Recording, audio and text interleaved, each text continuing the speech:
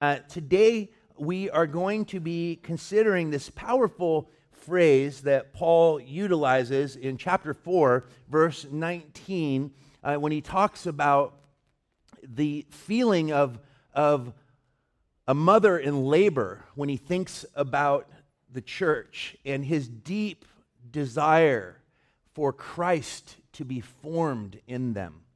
And I want us to think in those terms because the heart of Paul's gospel is the transformation of the man, of the woman, of the boy, the girl into the likeness of Christ. It's not just about Christ dwelling in us. It's actually Christ having control over us until we become literally a reflection of him. That's the essence of the gospel. And Paul, in this heartbreaking letter in which this church, this group of churches that he planted, that God used, and through him a whole movement, Christian movement, was birthed in this particular region, for him to see the fruitfulness, to declare the love that he felt from the churches in Galatia and the ways that they cared for him, as we'll see in today's text. When he was even sick, he ended up planting the churches. This is how amazing Paul is. Paul, in a season of deep physical illness, he's like, I can't travel, I'm too sick. I guess I'll just plant a whole bunch of churches. If you can just, as a church planter, I can tell you that's not normal. But Paul's anguish as he has gone on and planted other churches to receive news that the gospel has come under attack by these false teachers who are perverting the gospel, and as he declares in the first chapter, giving to these people what he refers to as another gospel, and then he says, and there is no such thing as another gospel. And therefore, if I or even an angel from God gives to you any other gospel than that which you have received, which is the gospel of Christ, you can't add to the work of Jesus. You can't add to a finished work. He says, if anyone gives you another gospel, let him be accursed, let him be an anathema. And then he's gone through this letter defending his apostleship. And what's at stake is not his reputation. What's at stake is the gospel itself. Because if they can undermine his reputation as an apostle, they can get rid of his message. And so Paul has been defending himself up to this point, but now he begins to get truly personal. And he begins here in Galatians chapter 4, verses 12 through 15. He begins with this statement, "Become as I am." Let's read these verses together. Verses 12 through 15. Brothers, sisters, I entreat you, become as I am. For I also have become as you are. You did me no wrong. You know it was because of a bodily ailment that I preached the gospel to you at first. And though my condition was a trial to you, you must have been pretty sick. You did not scorn or despise me, but received me as an angel of God, as Christ Jesus. What then has become of your blessedness? What's come of this, the sacrifice, the way that you reflected the very person of Jesus who came not to be served, but to serve? Why have you left that? Why have you departed from this? For I testify to you that if possible, you would have gouged out your eyes and given them to me. So Paul now is appealing to the heart. He's using pathos here in a big way. He's reminding them of the relationship that they had with him when he was amongst them face to face. And he's saying, how could you depart? How could you listen to these false teachers who have come in and tried to undermine the work that was begun by the Holy Spirit? How can you return to slavery when the essence of the gospel is freedom?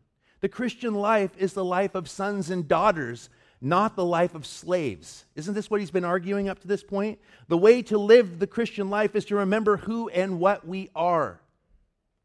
The essence of Paul's message here is, once you were slaves, now you're sons and daughters. And so what is he saying when he says this phrase? Become as I am.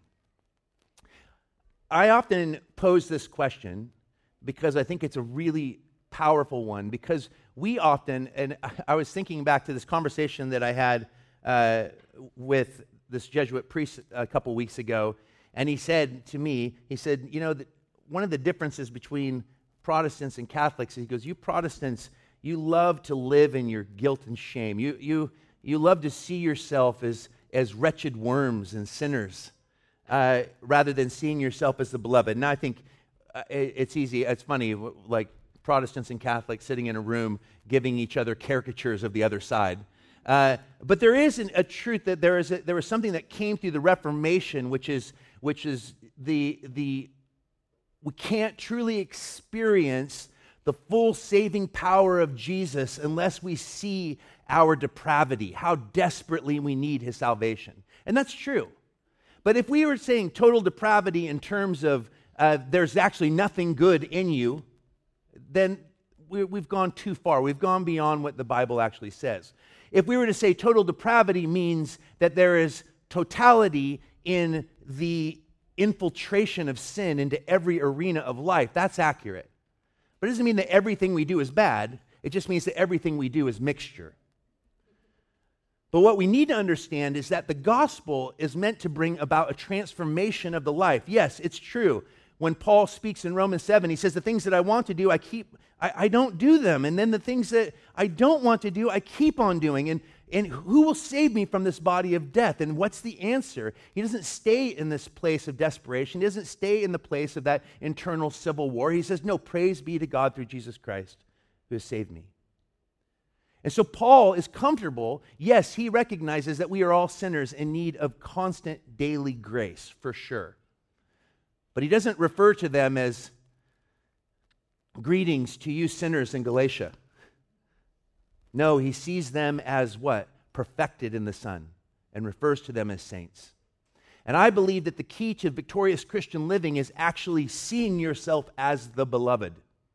If you don't believe, if you just see yourself as a worm, then you have a low view of God. Because it says, for God so loved the world that he gave his only begotten Son. That if you're a sinner, you're in a place to receive grace. And God calls you beloved. You are sons and daughters of the Most High God. You are loved by the King. This is your identity. So when Paul says, become as I am, he clearly has a very strong vision of the transformation of the life into the likeness of Christ. Because he's not saying, I want you guys to all be replicas of me, Paul. What he's saying is this. Paul longed for them to become like him in his Christian faith in life, to be delivered from the evil influence and false teachers, and to share his convictions about the truth as it is in Jesus, about the liberty with which Christ has made us free. He wanted them to become like himself in his Christian freedom. And this is something that Paul states in another place as well. 1 Corinthians 11, verse 1. He says, be imitators of me as I am an imitator of Christ. So when someone asks you, what is Jesus like? Are you comfortable saying he is like me? I ask you that question, and I've asked the church that question many times over the years, because it's a profound question that causes us a tremendous amount of discomfort. Because we don't like the weight of being responsible for other people.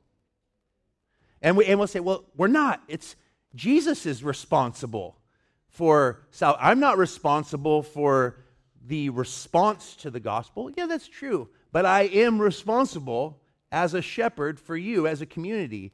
And you're responsible for me. We are a community that live and serve one another. They will know you are my disciples by your love for one another. That we don't live in a vacuum. We don't sin in a vacuum. We don't love in a vacuum. We do all of those things in a community. And so when Paul says, be imitators of me as I am of Christ, it's because Paul has a robust understanding of what it means to be in Christ and for Christ to be in him. It's not just Jesus has saved me, put his Spirit in me as a guarantee, and then I live as I want. What Paul is reflecting is imitate what you see in me as my total and daily dependence upon the living Jesus. And we've all seen people that live with that kind of robust faith. And it's not wrong to imitate that when we see it. And it's not bad for us to move toward that, nor should we feel uncomfortable if you feel uncomfortable with the idea of saying, imitate me as I imitate Christ, maybe there's something problematic in the foundation of what you think it means to be a follower of Jesus. Maybe you're still stuck thinking you're a worm rather than a beloved saint. So, I think that this is important because Paul is saying, what does he say in Galatians 2:20? When he says, become as I am, what did he say in Galatians chapter 2, verse 20? He said exactly this: I have been crucified with Christ. It is no longer I who live, but Christ who lives in me. And the life I now live in the flesh, I live by faith in the Son of God who loved me and gave himself for me. Notice he is contrasting himself, as we see, to these false teachers who he argues are using flattery as empty deceit, attempting to receive the praise of men, to get followers for themselves rather than followers for Jesus. And Paul says, no, become as I am, one who has humbled himself before the living Christ and recognizes that all power abides in Jesus by his Holy Spirit, not by returning to the slavery of the law. And believe me, we have the ability to turn almost anything into law. I'm beginning to realize that more and more. We are more comfortable often as slaves than we are as free, because freedom creates responsibility. And the responsibility that we have through the freedom of the gospel is to reflect Jesus. Notice this. He says, brothers, I entreat you, become as I am, for I also have become what? As you are. Here, Paul, once again, what are the Judaizers telling them? We're not going to become like you. Paul was wrong. You need to become like us. You need to come back to, you want to receive the secret knowledge. You want to enter into the next level of faith. It's like religious pyramid here. It's like Scientology. It's like you want to get in the next level. Who even knows what's going on in those places, right? This is essentially what they're doing. They are offering elevation into their initiation into some sort of secret society. And how are they offering it? By saying, we're not going to become as you are. We're not going to meet you where you're at. No, you need to take upon yourself our practices, and then we will accept you. This is where Paul was wrong. He gave you the starting point, but he didn't tell you how to move beyond the gospel. Paul's like, there is no moving beyond the gospel.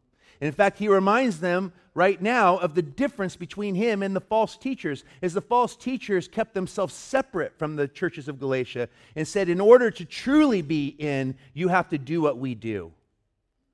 Paul said, no, remember, as a conduit of the living Christ, all barriers have been torn down. When I came to you, I did not come to you as a Torah-practicing Jew. I came to you as a Gentile like yourself. I basically came into your life and made no demands upon you. I met you exactly where you're at. He came in as one who was dead to the Torah, dead to the law. In fact, in 1 Corinthians chapter 9, verses 19 through 23, we get into Paul's head of how he functioned as an apostle and as an evangelist when he says, for though I am free from all, I have full freedom in the gospel. I am owned by no human being, essentially is what he's saying. I have made myself a servant to all, that I might win more of them. Notice the language that he is using here.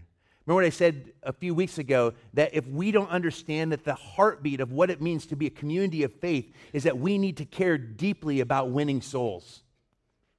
Paul says, I would be all things to all people that I might win more of them. To the Jews, I became as a Jew in order to win Jews. To those under the law, I became as one under the law, though not being myself under the law. Notice he makes a little, he goes, yeah, I honor their system when I'm with them, but I am not enslaved to that law. I only do it to fit in. I'm not doing it because I hold some sort of conviction that it needs to happen. And then he says this, that I might win those under the law. To those outside the law, I became as one outside the law, not being outside the law of God, but under the law of Christ. I love that. He's like, is the law good? Yeah, it is. But there's there's a new law, and it's the one who fulfilled the law of Christ himself. And what is that law? It's wrapped up in one singular word: love. Love that is manifested through the exercising of dependence upon Jesus. I love this. That I might win those outside of the law. To the weak, I became weak, that I might win the weak. I have become all things to all people, that by all means I might save some. I do it all for the sake of the gospel, that I might share with them in its blessings. Let me just say that this verse has been horribly abused, often by young Christians as an attempt to justify reckless behavior in the public sphere.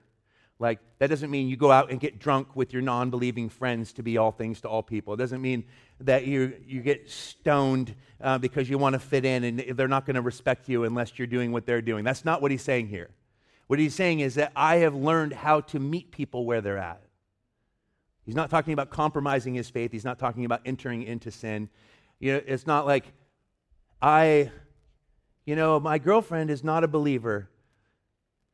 I slept with her that I might win her to Jesus. It doesn't work that way. It generally doesn't work that way. That generally is just a bad witness, okay?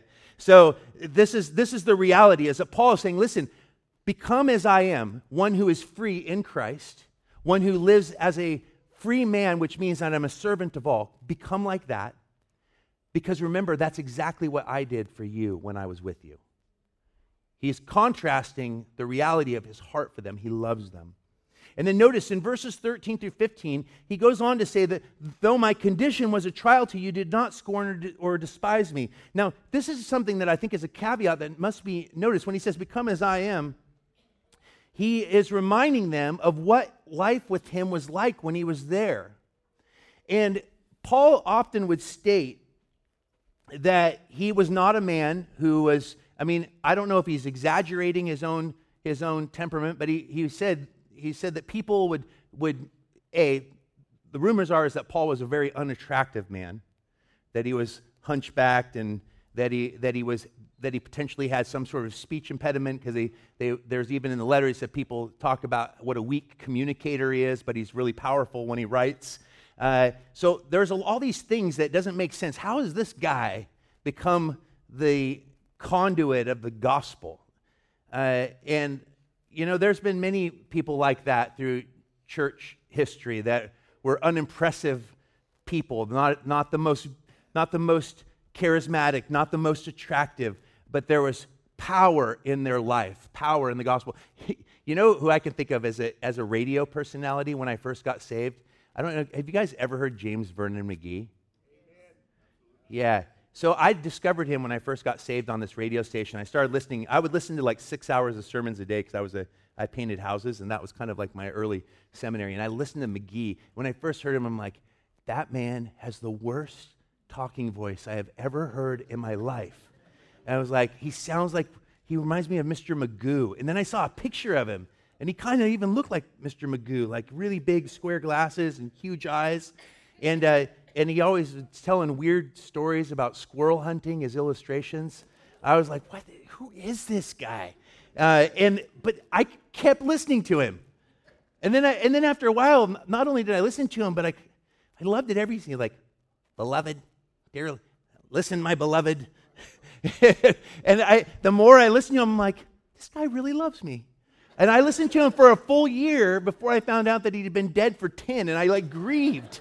I was like, this is the power of the gospel being proclaimed daily to this conduit of this crazy nasal southern accent, weird illustrations that I couldn't relate to, and yet total power. And it was actually transformative for me, just hearing the Bible taught verse by verse. It's so powerful. And I think that Paul, a little bit here, it's like, listen, you remember what it was like. And here he's saying, when I founded the churches, I was sick. And I want to just give a little side note, because there is a lot of bad teaching out there right now that basically says that healing is for today. And I agree with that. I believe healing is for today.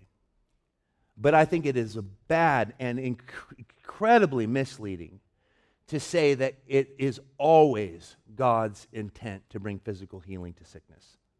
And the fact is that even if God does physically heal you today from your illness, you'll still die eventually. So nobody's getting, to say that that is a lack of faith that keeps us from being healed is really, really misleading. I met with my mom a week ago, and she came and visited and looked at the church, and she's struggled with incredible health issues since she was in her mid-30s, and just really intense arthritis and all sorts of just autoimmune disorder, and it's been really horrible. And a lot of it actually has been created by the medications that doctors have put her on through her lifetime, but it's pretty much crippling at this point. And she brought up, she goes, "Hey, have you heard of this guy?" And I go, "Yeah, I've heard of him." And she goes, "What do you think of him?" And I'm like, I think he's a false teacher. And she got teary because she's like, I heard he's coming to Portland, and I thought that this guy is the one, that he's gonna do it. He's gonna heal me. I'm like, "Mom, you know that's not always the way it works."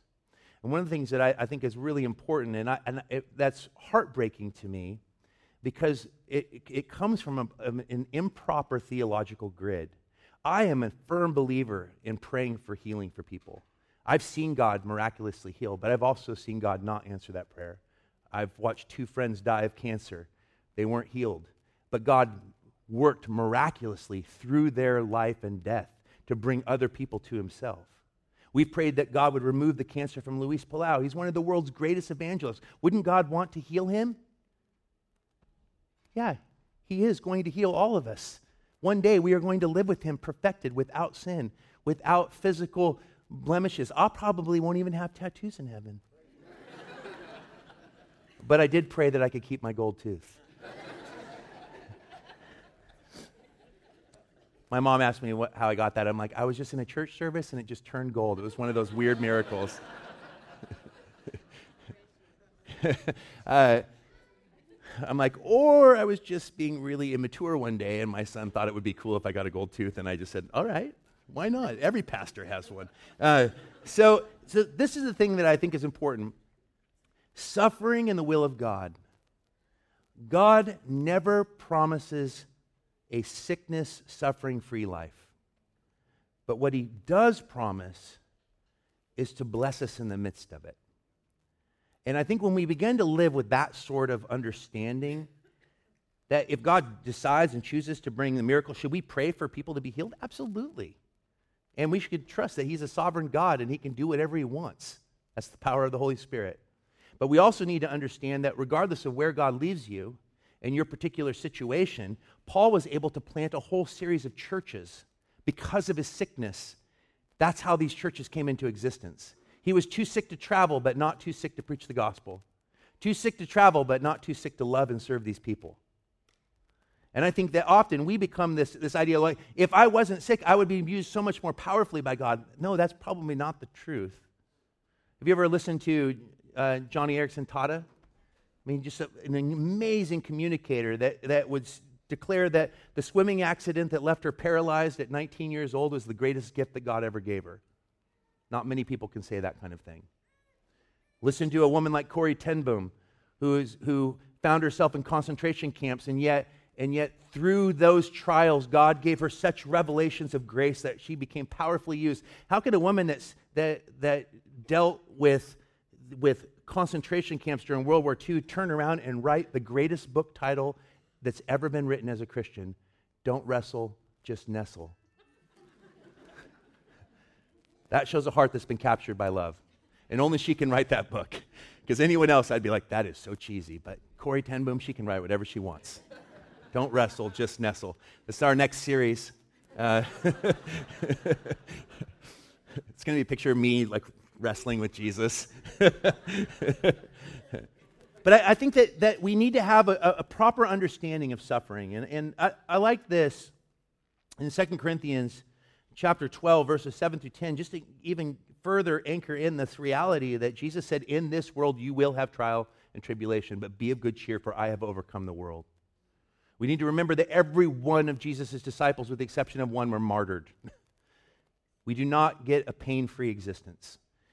He said, So to keep me from becoming conceited, notice, Paul says this. He believed that the suffering, much of the suffering that he experienced was God's attempt being used so powerfully that he believed that sickness was one of the ways that God kept him in check. He says, so keep me from becoming conceited because of the surpassing greatness of the revelations. A thorn was given me in the flesh. And nobody knows what this thorn is, but he says, a messenger of Satan to harass me, to keep me from becoming conceited. He says it again. 3 times I pleaded with the Lord about this, that it should leave me. But he said to me, my grace is sufficient for you, for my power is made perfect in what? Weakness. Therefore I will boast all the more gladly of my weakness, so that the power of Christ may rest upon me. What's the essence of the gospel message that Paul gives? Transformation into the likeness of Christ. And actually that transformation occurred through this suffering. He says, therefore I'll boast all the more gladly for my weakness, so that the power of Christ may rest upon me. For the sake of Christ, then, I am content with weakness, with sickness, with trial, insults, hardships, persecutions, and calamities. I am content with those things, for when I am weak, then I am strong. Become as I am. Paul reminds them how they were toward him before. Throughout his ministry, his emphasis was not on his persuasion as a communicator, but a demonstration of power by the Spirit. And that's why he says in 1 Corinthians chapter 2, verses 1 and 5, when I came to you, brothers and sisters, I did not come proclaiming to you the testimony of God with lofty speech or wisdom, for I decided to know nothing among you except Jesus Christ and him crucified. And I was with you in weakness, there it is again, and in fear, and in much trembling, and my speech and my message were not in plausible words of wisdom. He wasn't eloquent, but in demonstration of the Spirit and of power, so that your faith may not rest in the wisdom of men, but in the power of God. So what then has become of your blessedness? Paul asks. Where's your sacrifice? I illustrated the Christian life to you. How can you leave that? You can hear, I can feel the heartbreak in his message. But I love this because the lesson that you and I have here is the call to live a life of freedom. And it's the freedom to serve. It's the freedom to love. It's the freedom to actually become witnesses, conduits to the living Christ, to be able to say to others, imitate me as I imitate Jesus. Doesn't mean your life is going to be sin-free, but it does mean that the more dependent you are upon Christ, the more people will see Christ in you rather than you apart from Christ. Secondly, I like this. He calls them to live in the truth. Look what it says in verses 16 through 18. Have I then become your enemy by telling you the truth? They make much of you, but for no good purpose. They're taking advantage of you. I've become your enemy by telling you the truth.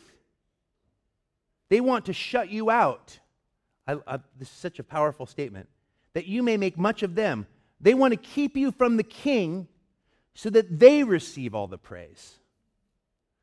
This is driven by cult of personality. This isn't driven by Christ-likeness. They want to keep you from the kingdom of heaven. They want to keep you from the gospel so that you will put your total dependence and trust not in Jesus, but upon them. Because they enjoy that privilege and that position that they have over you, that hold over you. And now I am the enemy because I tell you the truth. And he goes, it's always good to be made much of for a good purpose, and not only when I am present with you. And he goes on to say, listen, it's good to be made much of. It's good to receive compliments. It's good to be affirmed, but not at the cost of the truth. You need to understand what he's saying is like, listen, you guys are being manipulated. You're being taken advantage of. And I think that this is something that we need to understand today because there is much manipulation happening under the guise of Christianity today. There is a lot of cult of personality that still is alive and well under the umbrella of follower of Jesus.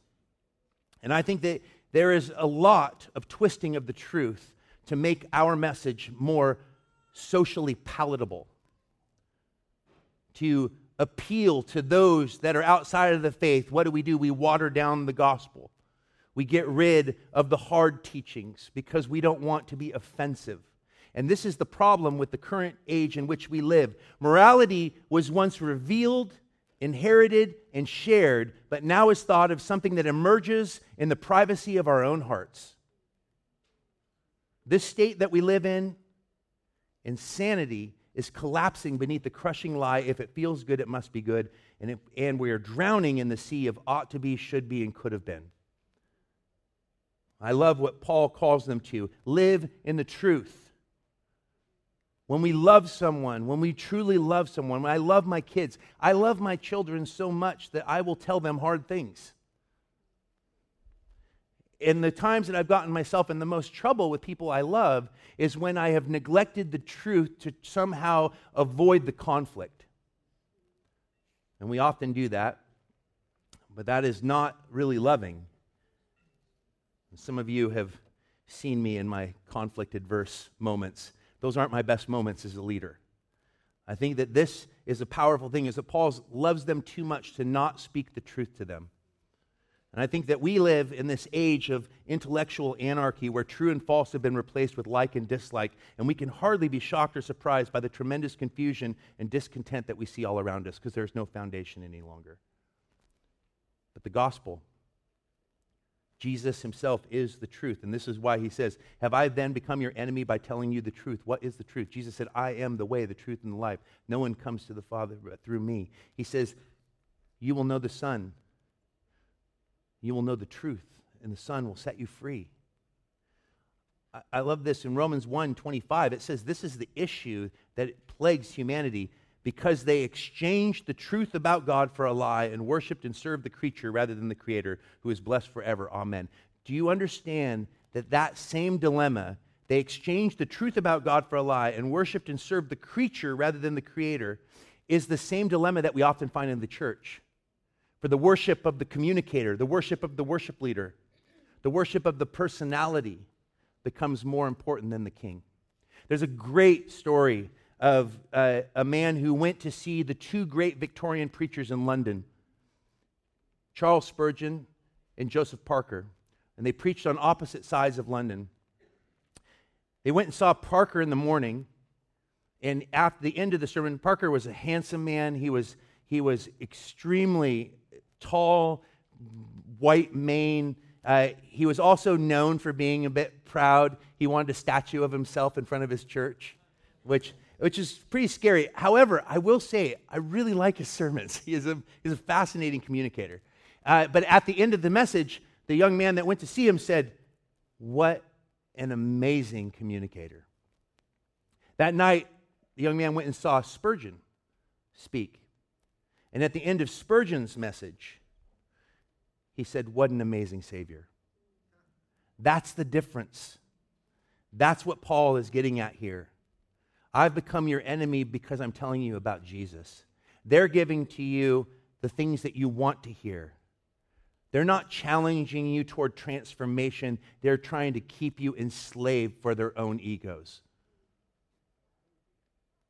1 Timothy 2:4, this is the truth, that God desires all men to be saved and to come to a knowledge of the truth. And he says, this is the gospel. They're trying to keep it about who's in and who's out. I'm telling you that the gospel of Jesus is about drawing all people in. If I be lifted up, I will draw all people to myself. We have to remember that the truth is objective, not subjective. It cannot be improved upon. Therefore, it is unshakable. That is why we should never be fearful in preaching Jesus Christ and him crucified. If he indeed is truth personified, then we have an unwavering reality, an unshakable foundation. For no one can lay a foundation other than that which has been laid, which is Jesus Christ, says Paul in 1 Corinthians 3.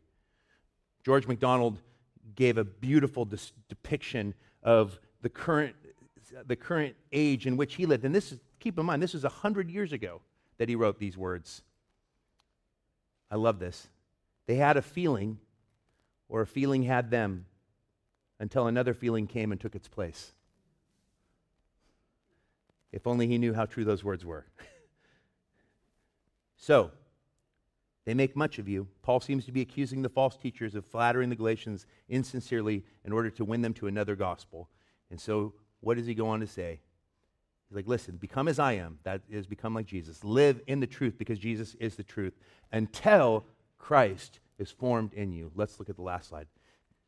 My little children, for whom I am again in the anguish of childbirth until Christ is formed in you. This is fascinating. He's actually utilizing the language, at the metaphor of that they're adopting a new gospel means that he has to give birth to them all over again. That the first attempt at planting the church in the region of Galatia was literally, he's using the language or the idea of a miscarriage. And here he's saying, listen, I'm again in the anguish of childbirth until Christ is formed in you. He's calling them, he's like, listen, you cannot fall into this world. You are leaving behind. You're drifting from the truth. You are neglecting your salvation. How can you do this? Come back. Come back to the King. The divine image of Christ is this. I like what Martin Luther says. To have one's sentiments, understanding, and will conform to God's will, whose thought and will are the forgiveness of our sins and the granting of eternal life through Jesus Christ. He has sent his Son into the world to be a sacrifice for our sins, indeed those of the entire world, and that through him we are reconciled to God and acknowledge that we are his sons and daughters, that he is our merciful Father. Those who believe this have the divine likeness. That is, they think as God thinks in all things. And that's what Paul means when he says, but we have the mind of Christ. Doesn't mean that we always think like Jesus. It means that we have Christ available to us. We can begin to think his thoughts after him as we depend upon him. What Paul wants is more than just getting these people saved out of hell and into heaven. He wants the transformation of their lives into the likeness of Jesus as the supreme goal of the gospel. And so I want you to see this. I wish I could be present with you now and change my tone, for I'm perplexed about you. This passage gives us two things. I want us to close here. About the people's attitude toward their pastor and about the pastor's attitude toward the people. How is the congregation's attitude toward clergy to be determined? I would say, first of all, and praise God for this, it should not be determined by my personal appearance. And I'm pretty confident that this is not an issue with this church. But I think it's true that we put a lot. We are a very materialistic society. I've seen photos. I saw an Instagram account of a really well-known pastor that was. I mean, it seemed so image-based that I was like, "Whoa, that's so crazy." And then I was like, I showed my wife, and I'm like, "Do I look that good?"